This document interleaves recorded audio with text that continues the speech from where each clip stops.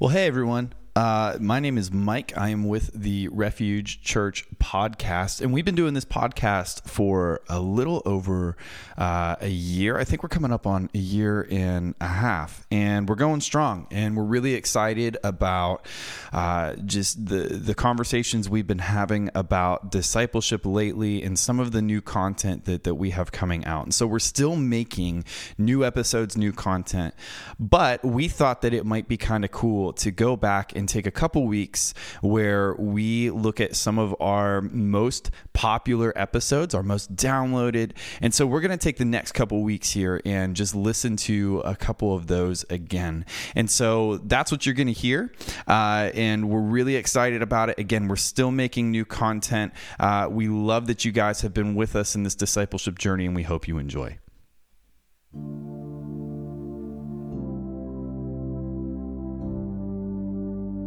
Hey, welcome, and thanks for joining us on this podcast. We are trying here at our church in Manor, PA, to bring discipleship into a more practical, more common space than sometimes what just happens on Sunday morning. And so we're excited to have this podcast and have some of the topics about what does discipleship look in the everyday life? What does discipleship look for you as a person that's just going and living life, as I am a person just going and living life? And so with me, I got two other guys that are pastor residents here at Refuge Church, and I want them to introduce themselves real quick. So first of all. Yeah, so I'm Mike. And I'm Ryan. All right, these guys are going to bring a little bit of their personal stories, their own experiences. We will dive into more about who we are as people, and you'll get to hear that as we go on throughout this podcast. But each week, our goal is to bring up a topic of the week related specifically to the idea of discipleship and trying to make it into something very practical, something that you can walk away from, something that maybe is even challenging us. And so before we can even do that, before we can go on this journey, and it will be a journey, we are not going to solve everything in this one podcast. We're not going to solve everything next week as well either. But we want to go along on this journey. And so for us to be able to do that, we've got to begin with even defining that term discipleship. If you have ever attended a church, if you've ever heard of a Christian speaker or read a Christian book, you've probably heard the word discipleship. And to be honest, as someone that's been in ministry for 20-some years now, someone that grew up in the church, it's a word that I don't know if we have a really good grasp of that. So we want to kind of accomplish that here in the beginning, is to come to a spot of saying, what is discipleship? So Mike, I'm going to ask you first. Give us your thoughts. When you hear the word discipleship, what comes to your mind? Yeah, it's a great question, and I really like the way that you have kind of shone some light on that, because I think discipleship is such a loaded term, especially in church context, because I think sometimes whenever I've sat there, does that mean I need to be in a community group? Does that mean that I need to be serving more? Does it mean that I need to be giving more? Where should I be giving, right? What's that look like? And I think those waters get really murky, and it lacks some good teeth. So for me, discipleship was really defined by a guy that I reference all the time, almost annoyingly so, in John Mark Comer, who was the lead pastor of Bridgetown Church out in Portland, Oregon. And I discovered him about a year or so ago, but the way that he and his team have really defined it for their church is essentially practicing or apprenticing under Jesus, right? Practicing the way of Jesus. And they break that down into kind of three statements, which is that first we want to be with God. Then we want to be like God. And then we want to do what Jesus would do if he were you, right? And sometimes we have that question, what would Jesus do? Well, Jesus isn't an accountant or whatever the career path is. And so sometimes it's like, well, what would he do? And so really personalizing it. But what I love is that you can't start to really do any of this until you learn to just kind of sit and be with God and to be before you do, because ultimately this isn't about behavior modification and fitting the mold, right, of what we think it looks like to be a Christian. And often I think in the Western church, a whitewashed Jesus Christian, but it's about life transformation in the heart. And really, I am the Lord your God. You will have no other gods before me. That has to come first. And if it doesn't, then honestly, I don't know that the rest of it really matters in terms of the discipleship. That's good. That's good. As you were talking there, I'm just thinking, none of us are claiming to be experts in Sure. this. We're not claiming any credentials. But one thing that I think we want to be able to share is just what we've experienced, what we've learned, where God has brought us to, and to kind of help, take down some of the veils, some of the ideas or the images we have and pull them back a little bit. And let's look beyond that. We might have some great insight. Hopefully we do, but we're not going to be right at everything. We're not going to do everything the right way. But, I like how you're willing to open up this idea that discipleship, is less about, a set of rules that I follow or a set of behavior modification. That's a word probably we'll use quite a bit. I think that's a really good word to kind of contrast what we're trying to shoot for. But you're talking about a transformation that involves a relationship. And we'll get into that at some point because, how do you have a relationship with God? That seems odd. But I think what you're going is good. I like some of that stuff. So, Ryan, what are some of your thoughts when you think of the word discipleship? Yeah, I think what comes to my mind is when you think just very practically, when Jesus called his disciples, right, they walked with him, they followed him, they had to be in his presence to be his disciples. Yeah. And so I think really at the core of it, you have to be in his presence to know who he is. I think John really, when he sees Jesus, not only does he see him, not only does he see Jesus, but he then proclaims, "Behold, the Lamb of God." Yeah. So he himself is recognizing this is Jesus. And then I think the more and more that we see him, the more and more that we are with him, the more that the power of the gospel to save us, that same power will transform us into more of his image. And I think what really stood out to me was just the thought of, and I think it was a man, Bill Hall, he may have said, the gospel you preach determines the disciple you make. So really there's this inseparable link between the gospel and a disciple. And so I think it's really looking at to what is the gospel and your understanding of the gospel and the power of the gospel will influence who you are as a disciple. And when you refer to the gospel, I assume you're keeping it as the good news that Jesus won the victory over sin and death. Yeah. Okay.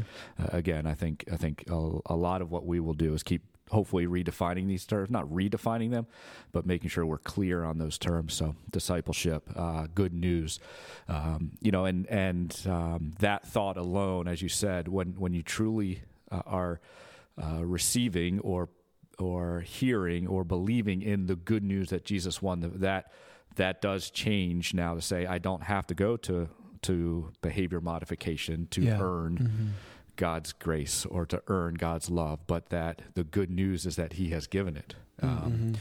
Again, I know for a lot of us, we are trying to prove ourselves.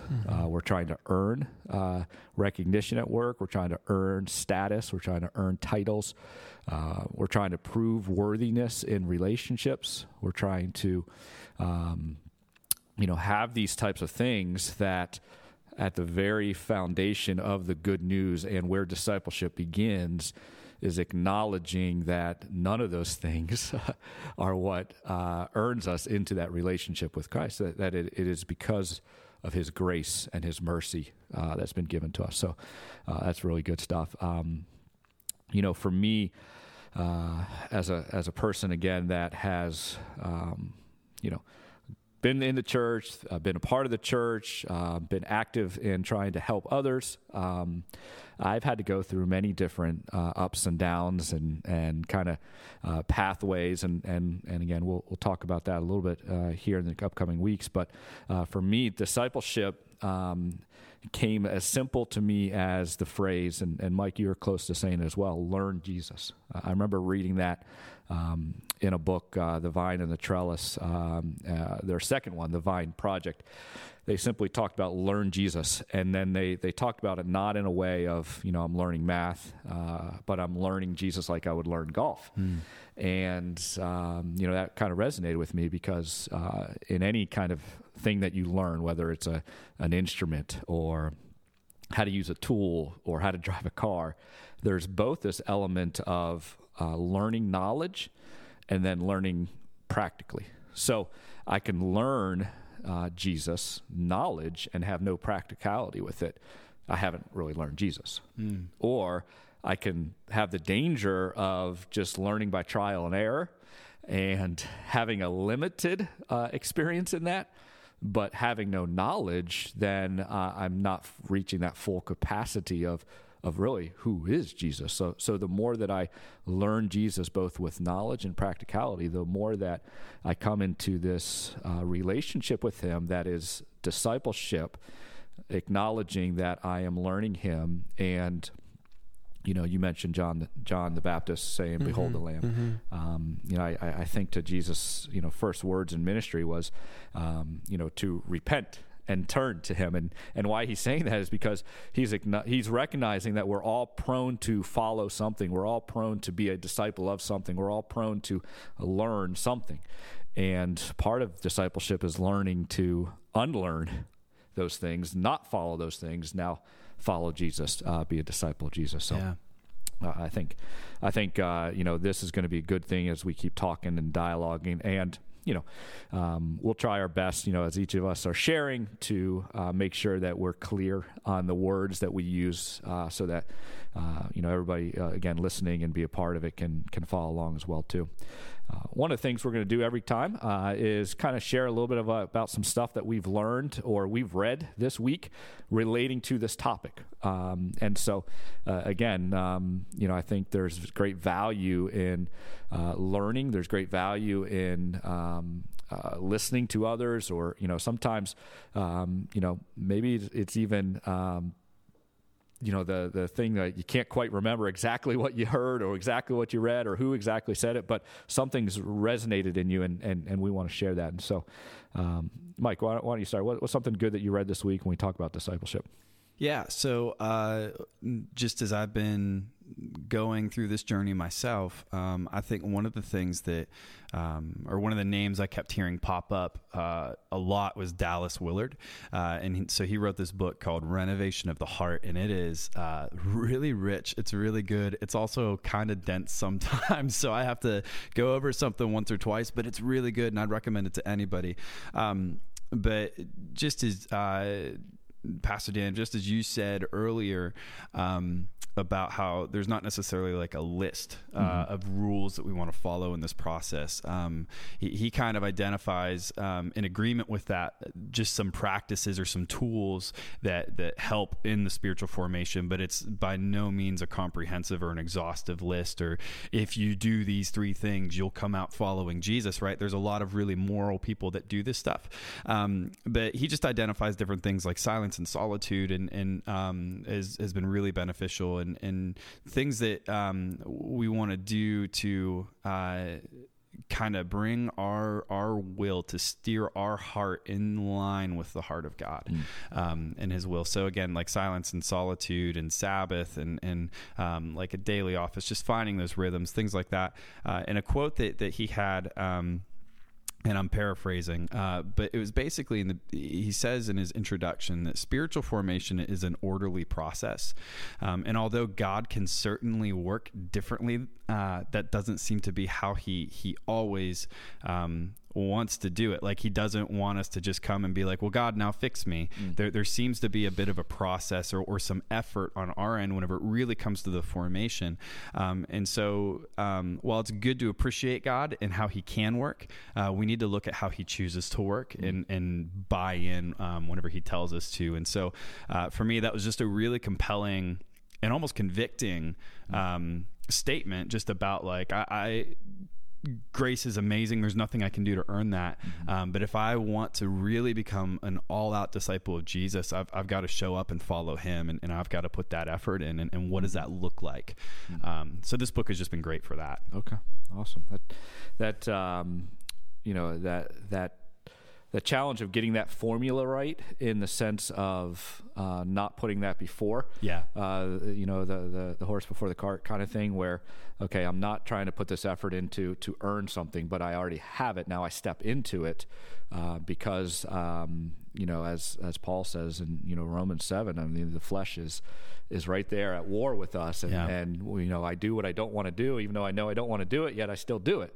And, that idea that I am, and I actually read this just a few hours ago, can't quite think who said it, but they were basically saying the idea of, it was Paul Tripp, the idea that we should not think we are at peacetime with our flesh, and how easy it is for us to be at peace with our flesh. Like we think, there's a truce or there's a treaty with our flesh, and it's not. We're at war. Yeah. And for us to recognize that, to notice those things that God's given to us, to battle those things, or to help get, as you said, our hearts in line with His heart.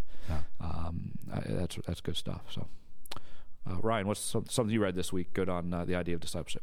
Yeah, I started this new book called The Christian in Complete Armor by William Gurnall, and he just kind of was talking about this one point that really stood out to me was, and I'm paraphrasing, but he basically said, without Christ, you cannot be the Christian you profess to be. And it was kind of looking at where I think sometimes we think, thank you, Jesus, for saving me. Now it's up to me to finish the job. He brought, you saved me. Now the whole process of being a disciple is all about me and my strength and what I'm doing. And he also, William Gurnall, used this analogy. I really liked it. He looked at, in the verse in Hebrews, it talks about looking unto Jesus, the author and the finisher of your faith. He pictured it as a ladder where Christ was not only the bottom rung and the top rung, but he was at every rung in between. And how it was like, sure, as you look at the progression of the Christian life, to remember that it is by Christ in you that there is any progression, because left to ourselves, we just are stagnant. We can't do anything on our own. So I think there is that duality of, it's Christ in us, yet at the same time, he has given us the ability to step out into that, right? To step out of the boat, like Simon, he called him and he had to get out of the boat to follow Jesus. So I think just a good reminder of, without Christ, this is impossible. Yeah. No, that's good. And trying to understand what does that look like. That's what we're hopefully going to accomplish here. The more that we have these times to have these podcasts, to hopefully have people come along us. Okay, well, what does that look like? Sometimes, maybe I am, as you said, trying to do this without Christ, or Mike, even as what you said, sometimes I'm trying to do this kind of ambiguous, like God or Christ is the force, and I just need to be one with Him. Yeah.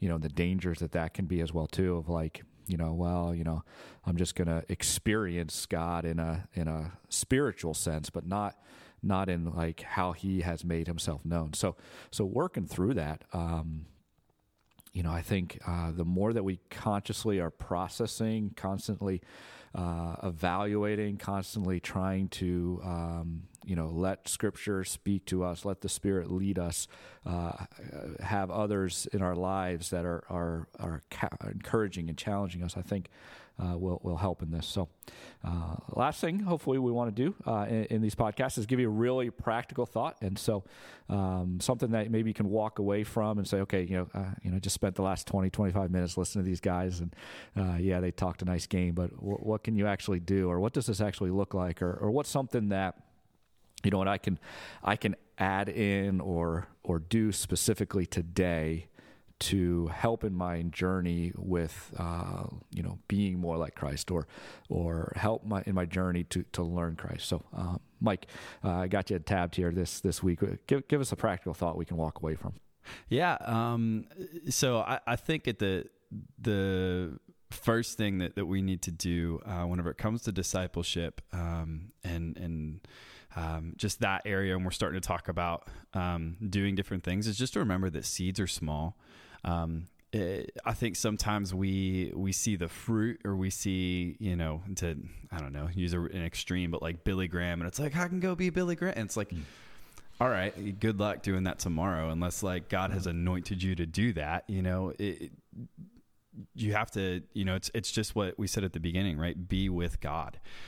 You have to start there. And that process doesn't have to be, you don't have to go and pray for an hour every single day and fast the entire day and be face down with sackcloth and ashes on your head. Like, I don't know. I mean, I'm in a text group with some guys right now where at 10 o'clock in the morning, at 5 o'clock at night, like, we just stop what we're doing independently and we pray for the same thing. And we know that like across the city, there's someone else praying for the same thing. And it takes me literally 15 seconds to do. But even that rhythm is an encouragement to the other rhythms in my life. And so that has kind of snowballed and really helped with whether it's reading my Bible or a much more intensive prayer that's not 15 seconds long. Yeah.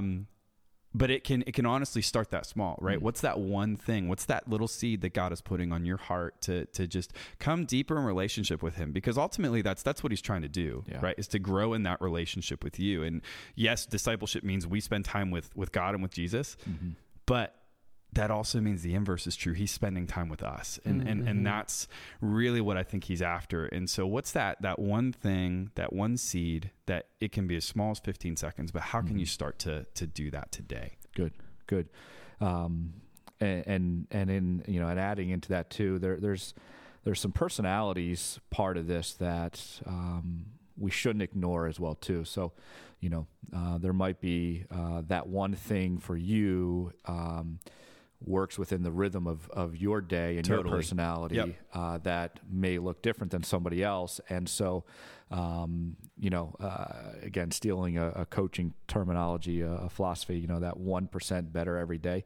If we just think about 1% more of being intentional in our journey today, what could that look like? And like you said, it might be as simple as a text message, or, people might not be technology savvy, or, or they might, think of something different. Maybe it's, it's as simple as, writing a note to somebody and letting them know that, or giving them a phone call, or, maybe it's just that 1% of, hey, I want to dive into the word, and I'm going to spend a little bit more 1% of my time today, or, just that whole thought. And I like what you say, the idea, a little seed, a little effort, a little this, and what God can do with that is great. So,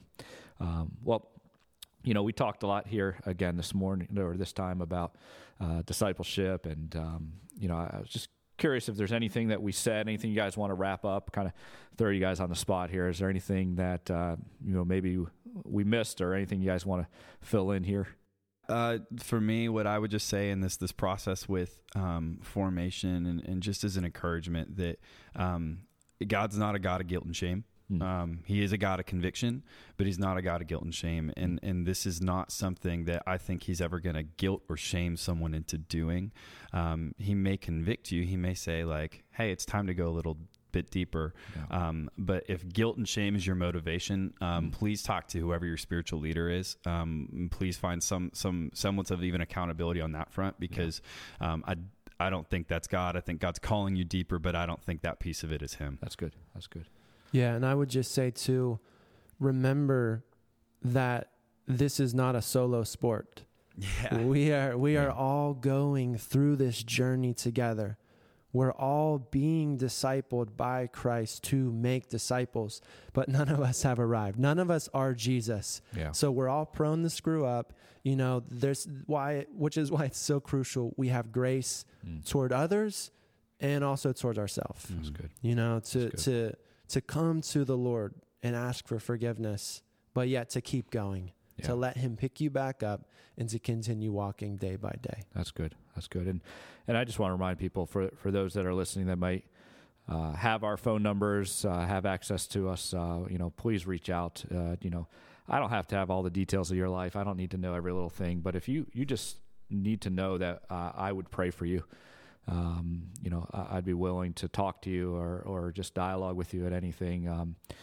There's websites and or with our emails out there. There's, again, some of you have our phone numbers. Just send us a text. The last thing I would want is for you to be driving, sitting at work, wherever you may be, listening to this and just thinking, well, who do I ask? Or maybe if this is a dumb question, I shouldn't ask it. Like, just start the conversation. I mean, it's so good just to start somewhere, even if you think it's a dumb question or you think, what, everyone else knows the answer and I'm the one that doesn't. Don't let that hold you back. Get involved in that. So, we'll be praying, and hopefully you guys pray for us, and we're excited to go on this journey. So thanks again for listening in. Appreciate you guys.